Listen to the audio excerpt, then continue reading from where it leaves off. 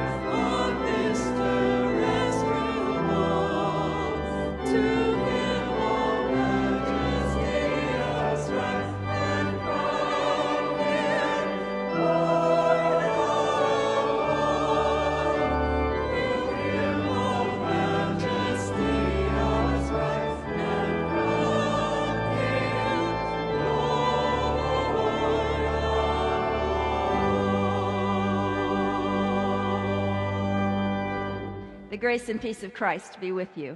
And also with you. Let's turn and greet one another. We welcome you to Laguna Presbyterian Church, and especially if you're visiting with us today, we're so glad that you're here with us.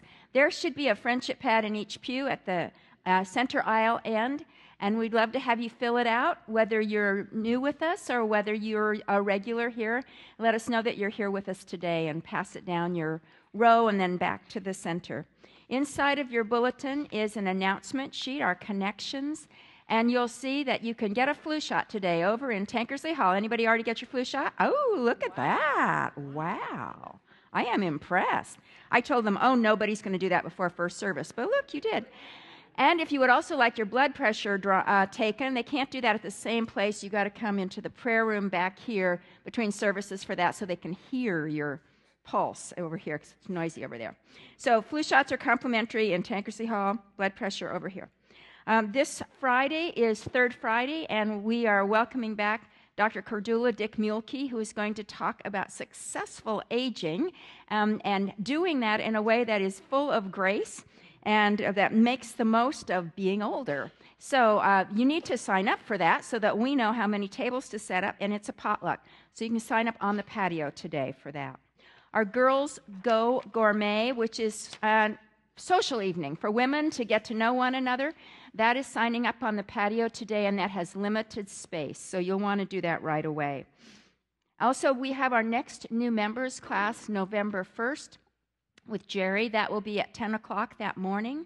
And if you're even considering knowing more about this church, because maybe you might like to join, you can go and find out more about us there.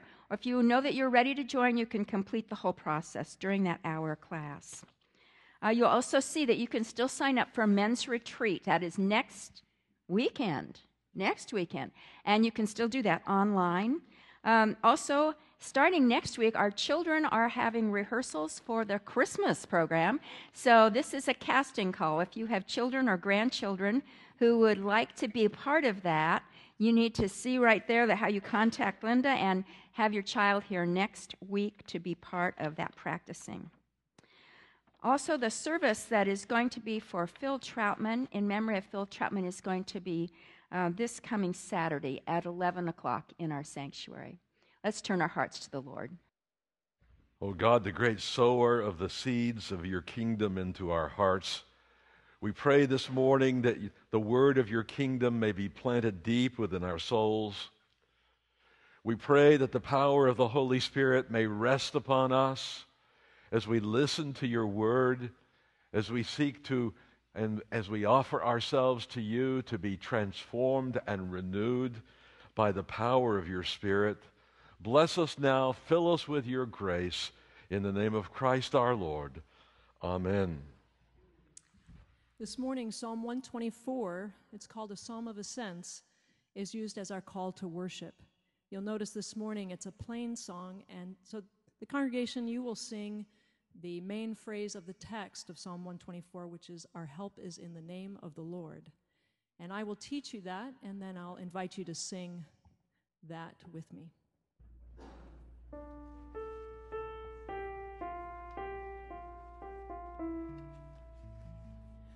Our help is in the name of the Lord. Together.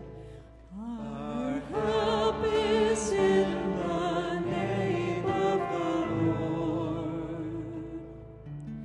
If the Lord had not been on our side, let Israel now say, if the Lord had not been on our side when enemies rose up against us, they would have swallowed us up alive in their fierce anger toward us. Our help is in the name of the Lord.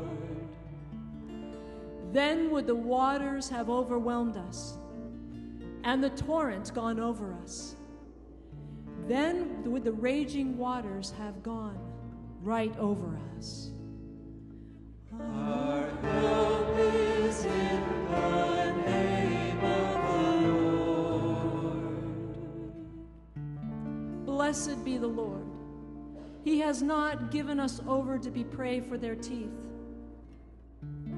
We have escaped like a bird from the snare of the fowler. The snare is broken. We have escaped. Our help is in the name of the Lord. Church, let us stand as we sing, "O God, our help in ages past."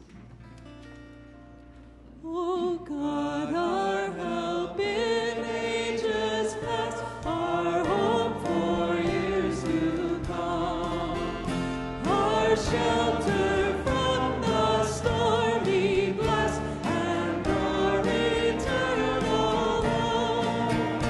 Under the shadow of thy throne, thy saints have dwelt secure. Sufficient is thine arm alone, and our defense is just the women. Before the hills in order stood, our birth received her frame. From everlasting thou art God, to endless is the same. Man, raise the song. 1,000 ages in thy sight are like an evening dawn, short as the watch that ends the night before the rising Together. sun. O God, our help in ages past, our hope for years to come.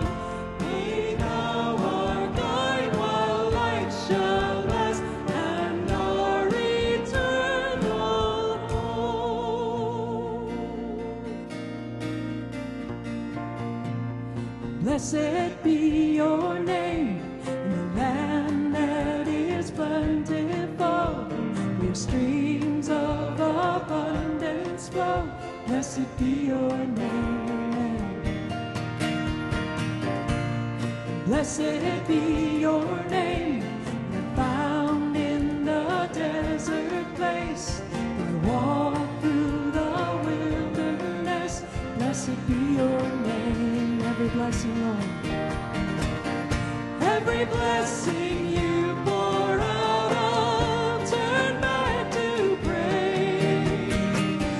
When the darkness closes in, Lord, still I will say, blessed be the name of the Lord. Blessed be your name. Blessed be the name of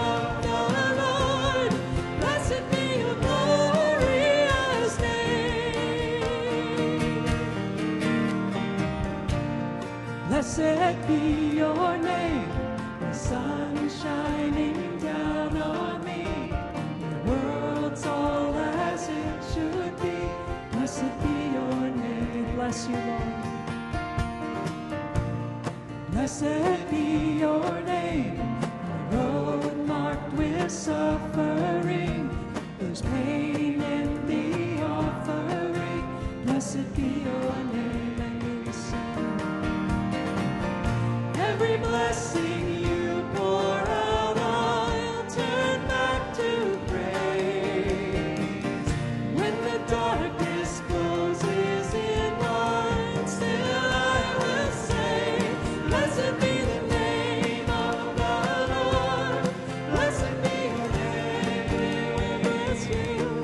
Blessed be the name of the Lord. Blessed be your glorious name. Blessed be the name of the Lord. Blessed be your name. Blessed be the name of the Lord. Blessed be your glorious name. Oh, church, let's be seated as we continue in worship.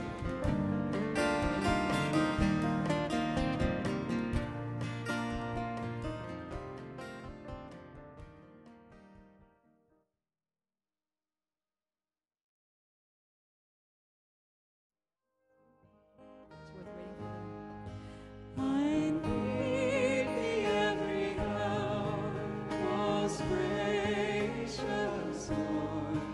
No tender voice like thine can peace afford. I need thee, oh, I need thee. Every hour I need thee. Oh, bless me now, my Savior. I come to thee. I need thee every hour. Stay thou nearby. Temptations lose their power when thou art nigh. I need thee, oh, I need thee. Every hour I need thee. Oh, bless me now, my Savior. I come to thee. We need thee. We need thee, oh, we need thee. Every hour we need thee. Oh, bless us now, our Savior. We come to thee. We come to thee.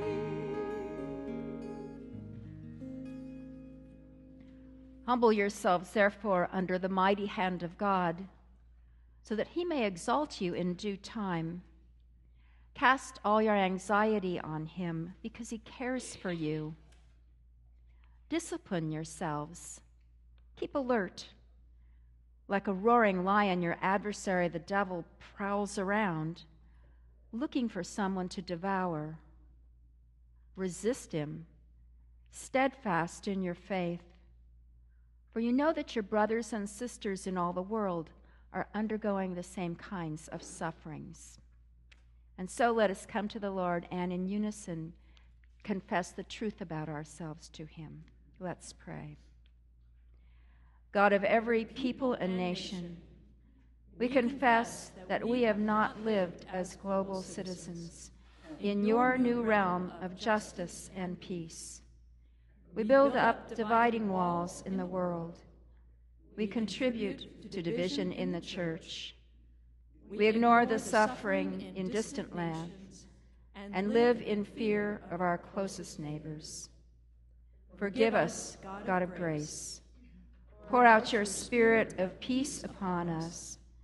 Break down the dividing walls among us. Raise us up to be a holy temple, your temple of peace in the world, built on the cornerstone of Jesus Christ, in whose holy name we pray. And so we bring to you the silent confessions of our hearts.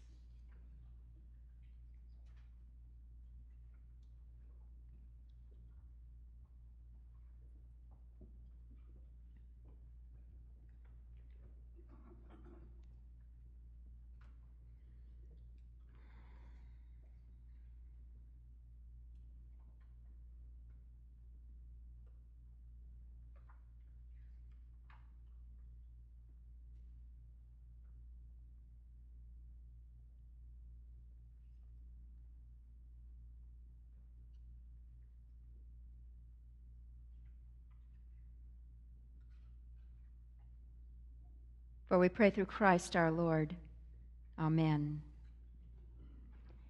My friends, if we say that we have no sin, we deceive ourselves, and the truth is not in us. If we confess our sins, he who is faithful and just will forgive us our sins and cleanse us from all unrighteousness. To him be the power forever and ever. This is the good news. In Jesus Christ, we are forgiven. Thanks be to God. Amen.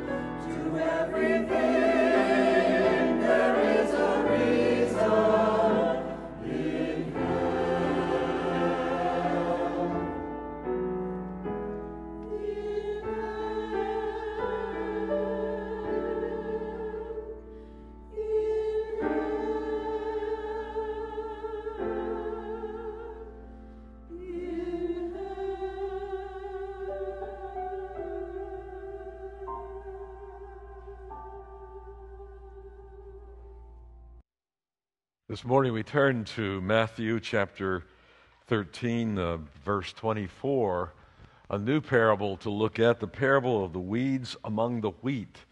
Really one of the most important parables, I think, in the Gospels. Wish I had discovered it years ago and done some serious thinking about it. Matthew 13:24. Jesus put before them another parable. The kingdom of heaven may be compared to someone who sowed good seed in his field. But while everybody was asleep, an enemy came and sowed weeds among the wheat, and then went away. And so when the plants came up and bore grain, then the weeds appeared as well. And the slaves of the householder came and said to him, Master, did you not sow good seed in your field? Where then did these weeds come from? He answered, An enemy has done this. The slaves said to him, Then do you want us to go and gather them? But he replied, No, for in gathering the weeds you would uproot the wheat among them. Let both of them grow together until the harvest. And at harvest time I will tell the reapers, Collect the weeds first, and bind them in bundles to be burned, but gather the wheat into my barn. In verse 36, Then Jesus left the crowds and went into the house. And his disciples approached him, saying, Explain to us the parable of the weeds of the field. He answered, The one who sows the good seed is the Son of Man. The field is the world, and the good seed are the children of the kingdom. The weeds are the children of the evil one. And the enemy who sowed them is the devil. The harvest is the end of the age, and the reapers are angels. Just as the weeds are collected and burned up with fire, so will it be at the end of the age. The Son of Man will send his angels, and they will collect out of his kingdom all causes of sin and all evildoers, and they will throw them into the furnace of fire, where there will be weeping and gnashing of teeth. Then the righteous will shine like the sun in the kingdom of their Father. Let anyone with ears listen. The word of the Lord. Thanks be to God. Let us pray together.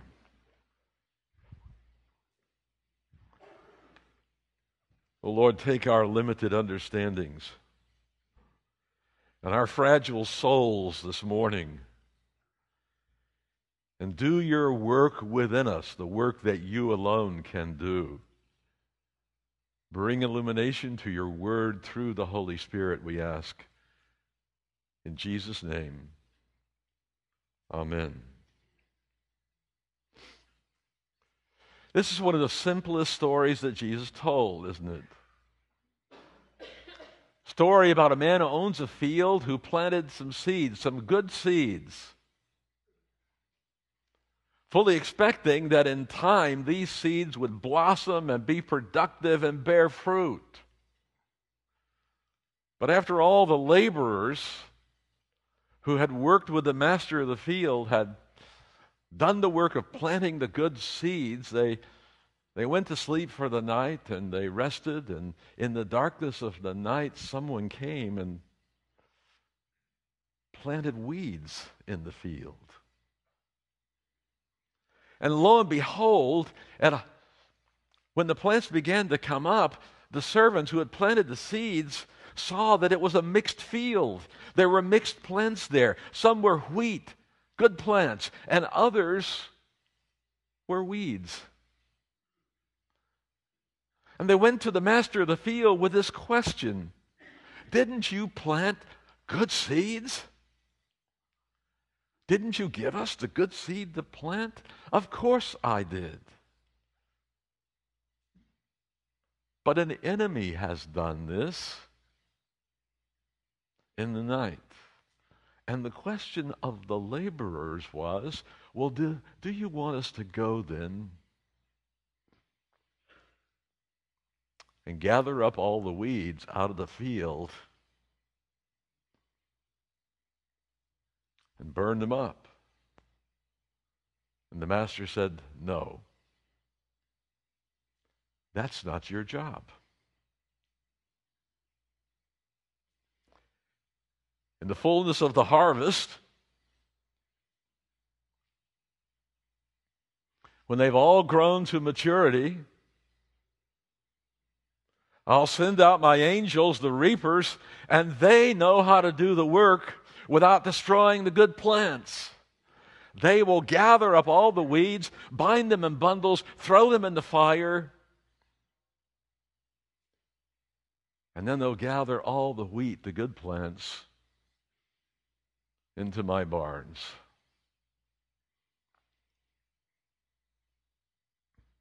I don't know who you identify with in this story, but I certainly identified with the workers. Someone who's always ready to jump in and weed the field, to get rid of the bad plants planted by the evil one.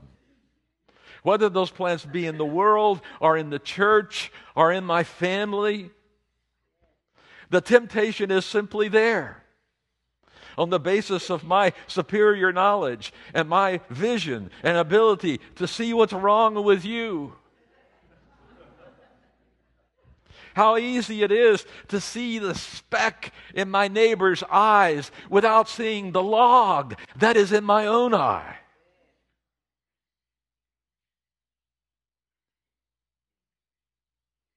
And so we make judgments and we jump to action for the sake of doing a good work. Seems like a good work, doesn't it? Some of us who go into ministry or into helping professions like nursing or social work or teaching or psychology. We begin to wonder at times why we chose our professions. Or was it not true that our professions consciously or unconsciously chose us? I grew up in a family where I was prepared for this gathering of the weeds. With from time to time members of my family attributing to me powers that I really did not have, that I had the capability of fixing what was wrong in the family. And I succeeded to one degree or another. That's sort of an arrogant statement. That is, at least until I went away to college and then my parents divorced.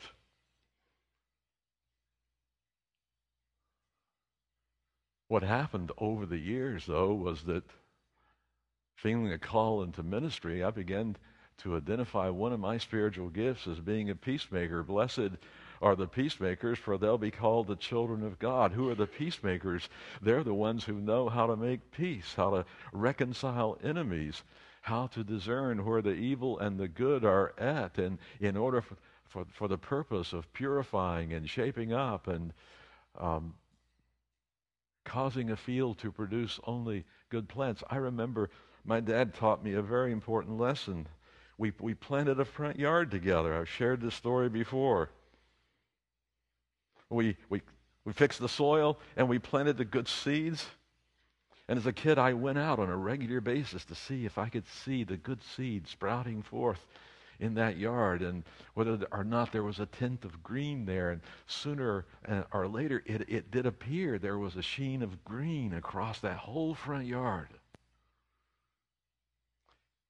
And I was so excited.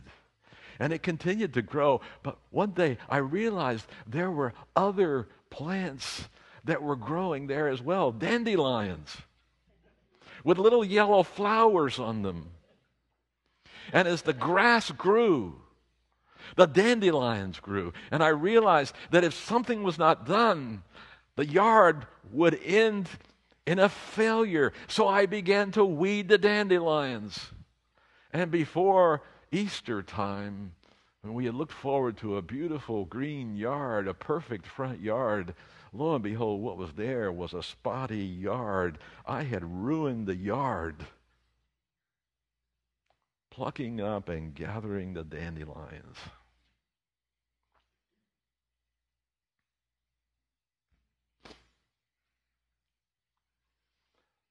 I should have thought about it in the light of our church history before I applied these lessons to being a pastor. Because if you study church history, you find that there have been those for the last 2,000 years that have been trying to gather the weeds before time. The 4th century, there were many who fell away from Christianity, renounced Christ because of the Roman persecutions.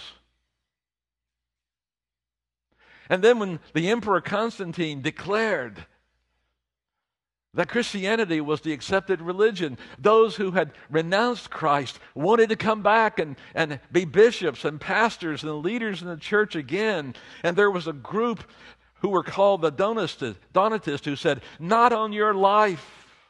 We will not allow those weeds to grow in the church." And it occasioned one of the great controversies in the history of the church. If it hadn't been for St. Augustine,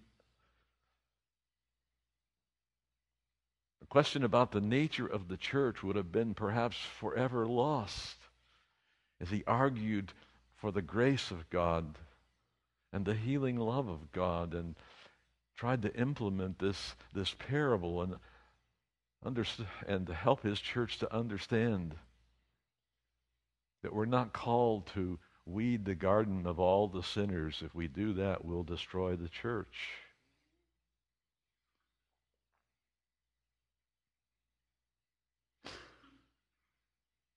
The 16th century, Luther was thrown out of the Roman Catholic Church. He was identified as a great sinner and a danger to the church. And then another group arose within the church. They were called the Anabaptists, and they believed Luther had not gone far enough in his Reformation. They wanted only highly committed Christians in the church, and they wanted to follow the Sermon on the Mount, and they wanted to get rid of anyone who didn't follow their way. And they weeded the garden. And Luther had to stand against them. In the early part of the 20th century, the church went through a tremendous warfare, the modernist and fundamentalist controversy. And the fundamentalists believed that there were certain things, essential tenets of the faith, you absolutely had to believe, or you could not be ordained, and we could not be together in one church. And it occasioned a great split. Faculty at Princeton Seminary divided. Part of them went to Philadelphia and started another seminary. And the church suffered because they tried to weed the garden before time. It wasn't their job to do.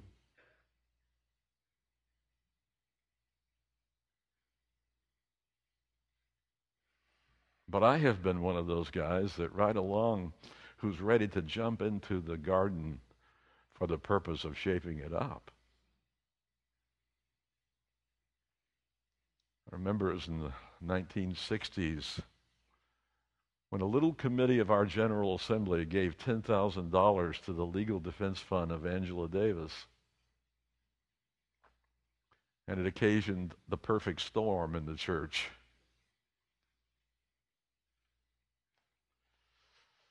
And she was some of you who weren't alive then, most of us probably were. Maybe we remember.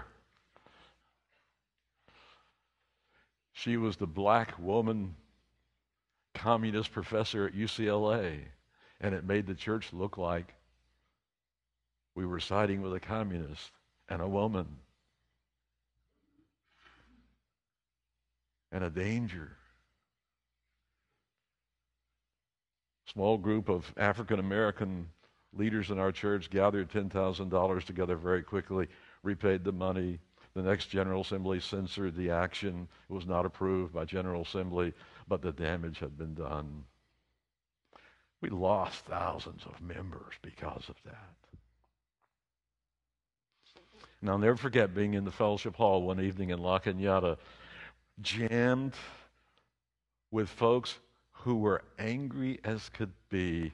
And my dear brother, colleague, Gary Demarest, listened and absorbed the rage and lanced the boil And I thought we'd all be destroyed that night because of that. I immediately jumped into the fray and wrote a paper for the session to approve of a recommendation to the congregation. And it was passed. I felt almost like a hero.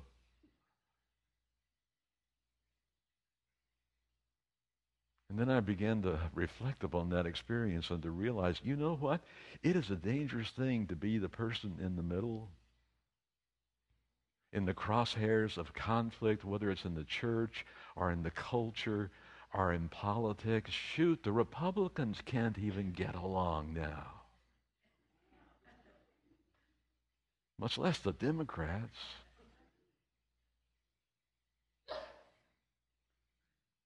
The progressives and the conservatives within the church go back and forth. It doesn't matter much what the issue is. All the issues are pretty much the same, and the remedy remains the same. Oftentimes, if we could just get rid of those weeds, everything would be all right.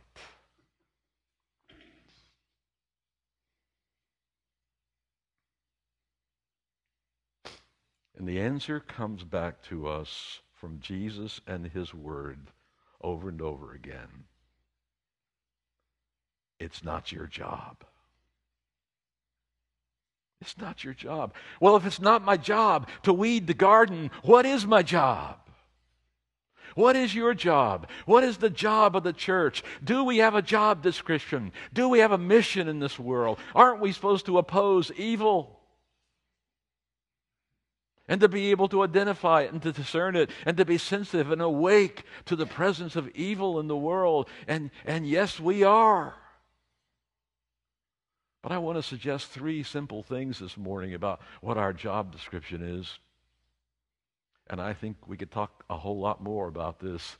And I hope you'll give me space in your own thinking for you to reflect together with me about all the things that we are called to do. But first and foremost, I believe our calling, our job, is to tend to our own field.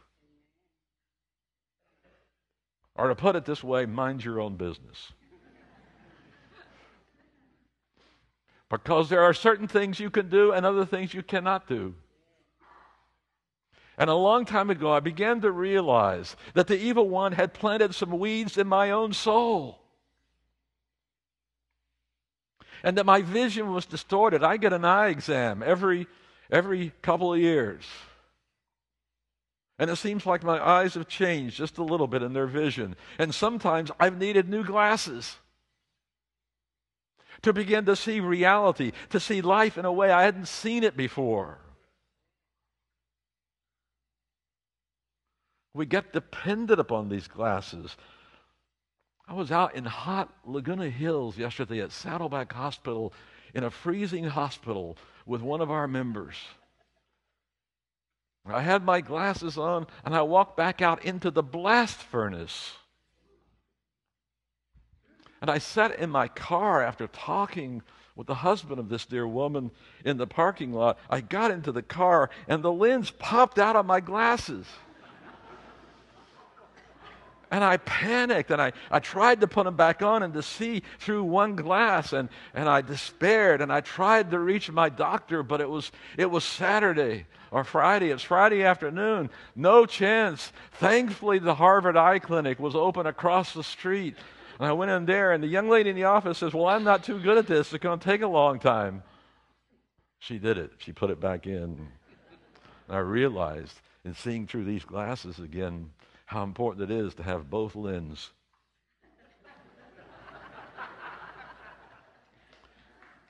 And to have clear glasses. And the Scriptures are like a lens through which we see who God is and what God is about in our world. The Scripture is the place where we listen to discern what the will of God is for ourselves. And God is doing a very long and a very slow work in our lives. He alone knows how to remove the weeds from my soul, from my heart. The Russian novelist said the line of sin runs through every human heart, and we have not adequately appreciated how deep the problem of sin goes in every one of our lives. So my job is to learn to see myself honestly, with some humility, and with some humor. Can you laugh at yourself? Or are we so serious all the time that we can't cut some slack for ourselves and our own humanness? If we're going to learn to love ourselves, it means loving ourselves in the totality of who we are. Good plant, bad plant. Because that's how God loves us. Just as we are. Secondly, it means attending to Jesus Christ and His word of grace. It's amazing what He said in the Sermon on the Mount. He talked about the way we see the world. He talked about seeing with eyes, the eyes of the kingdom. He saw the world through the eyes of compassion and was deeply moved by human weakness and suffering. And not for one moment did He abandon those who were broken and needing of salvation. Just the opposite. He said to His followers, love your enemies. And pray for those who persecute you. For God makes His sun to shine on the evil and the good, and the rain to fall on the just and the unjust. Be like your Heavenly Father. Be perfect as your Heavenly Father is perfect. To be perfect in this sense is to have a life centered in the reality of the kingdom of God. It means to follow the one who went to the cross and who cried out from the cross, Father, forgive them, for they know not what they are doing. And once the church takes its eyes off of Christ and His forgiving grace, life becomes distorted. The family is broken. The battles rage. If I could only get that other guy to shape up.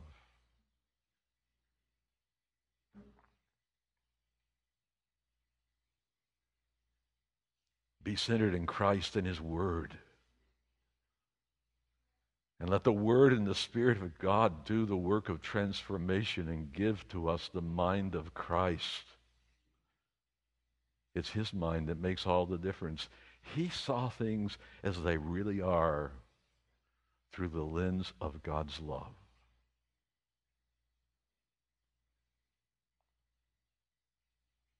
And then our job description, lastly, is to tend to God the Father, who alone knows how to weed the field. And the promise of this parable is that the day is coming when the field will be weeded. The weeds will be gathered in bundles and thrown into the fire. One of the most vivid images of hell that we have in the Bible. The Bible is not naive about evil, nor about the devil. And I'm not talking about the little man in a red suit with a pitchfork and a long tail. We're talking about the spirituality of evil that is at work in the world, and the work of the devil, the one who's wanted to be God from the very beginning. The one who is the source of all the chaos and the confusion and the violence and the warfare and the brokenness and sin and death in our world. That's who we're talking about. Not another God, but one whose destiny has been sealed by God's powerful love at the cross, where the devil was defeated. But in this in-between time, between the already and the not yet of the kingdom of God, we still do battle with principalities and powers, the rulers of this world. And we are called to put on the whole armor of God that we may be able to stand.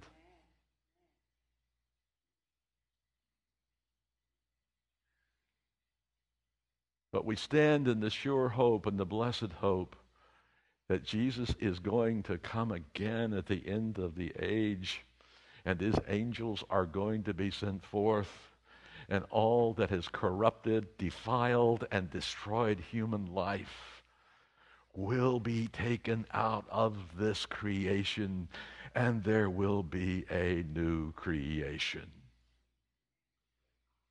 The church's earliest prayer was, Maranatha, our Lord, come. Our Lord, come and fix what's wrong. And rip out the weeds of evil that have tormented humanity from the very beginning. We work as hard as we can to make a difference, to fix what's wrong. And a lot of that is legitimate. It's a part of our calling. But to do it in humility, understanding our limits and our own powerlessness, either to fix others, to fix our families, to fix the church, to fix the nation, to fix the world. That's not our job description. It's not our job. What our job is to be the people of God and to shine forth in this darkness with the light of God's justice and peace and righteousness. That's the job I want. And it's the job to which I'm called, and it's the job description of the church, I believe, in our time, to be a people through whom the world can see the light of God's peace and love. May it be so. And may the Spirit empower that kind of bold, courageous living and waiting and praying and working. In the name of the Father and the Son and the Holy Spirit. Amen. Stand with me and let's affirm our faith.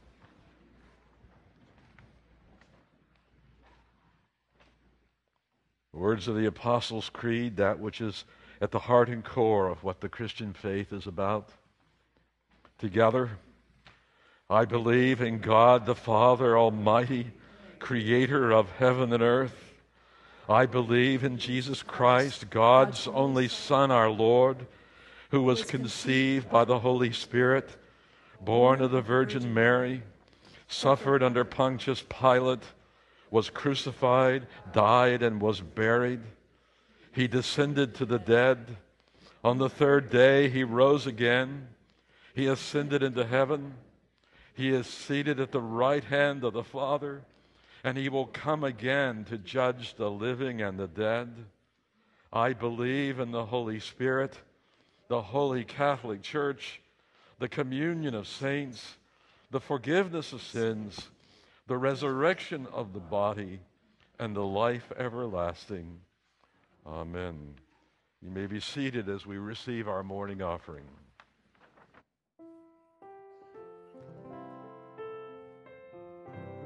It is well with my soul. When peace like a river attendeth my way, when sorrows like sea billows roll, whatever my lot thou hast taught me to say, it is well with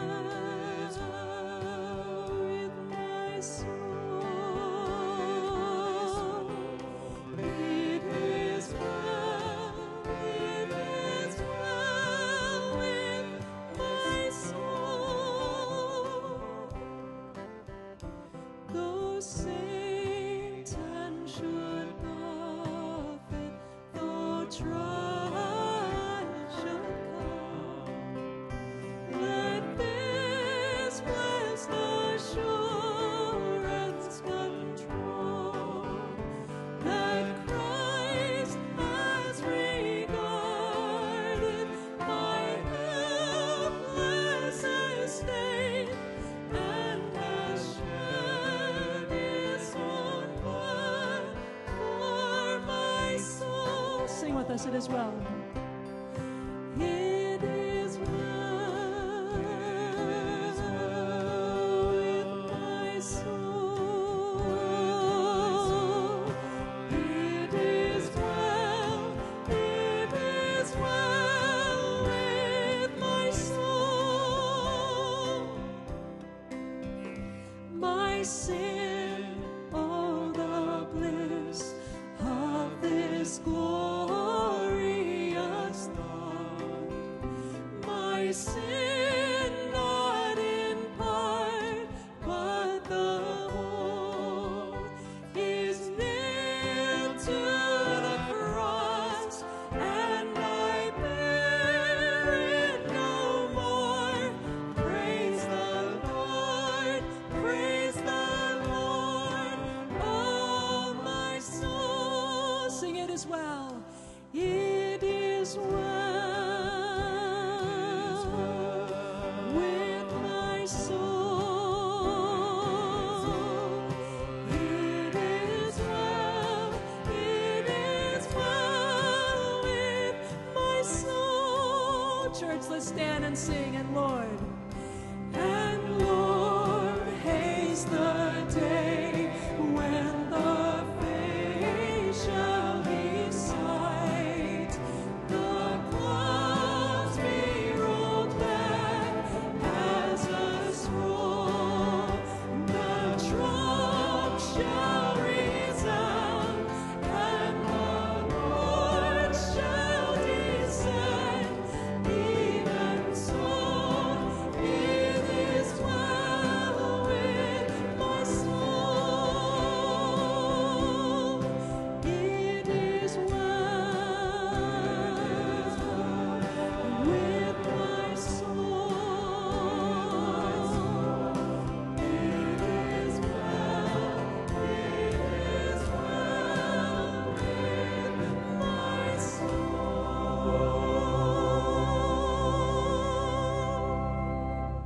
Let us pray. We thank you, Father, for all of our blessings, for the working of your Holy Spirit who causes us to have faith, hope, and love, enabling us to give generously. We praise you, O God, for the compassionate love we have seen in our Lord, the love that will not give up on us. We pray for a greater capacity to love others, to befriend the lonely, to travel with those who are hurting, and to listen to those who are troubled. Your love for us was demonstrated in that while we were yet sinners, while we were unworthy of your love, you loved us. And you demonstrated this love in the most vivid way possible in and through Jesus Christ. Lord, we are overwhelmed and exhausted by the news of violence and hatred, especially thinking of the tragedy in Oregon last week and Arizona and Texas on Friday. By our own endeavors and plans, peace and hope will never be realized. Yet by your hand, by the power of your love, all things are possible in Christ. We also pray for peace in Syria. We lift up world leaders this morning. Enable them to work together towards caring for the good of people. We ask that you would replace fear and hatred with wisdom and peace. Again, we are well aware this can only happen by your sovereign will and power, and so we cry out, Lord, have mercy. Bless now the offering this morning, and may it be used to further the cause of your kingdom in this world for the sake of Jesus Christ. And we pray this in his name. Amen. Amen. This morning we will be singing a new arrangement of the Lord's Prayer. You'll find it on your music insert.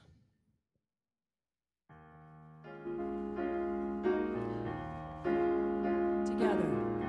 Our Father in heaven, hallowed be your name. Your kingdom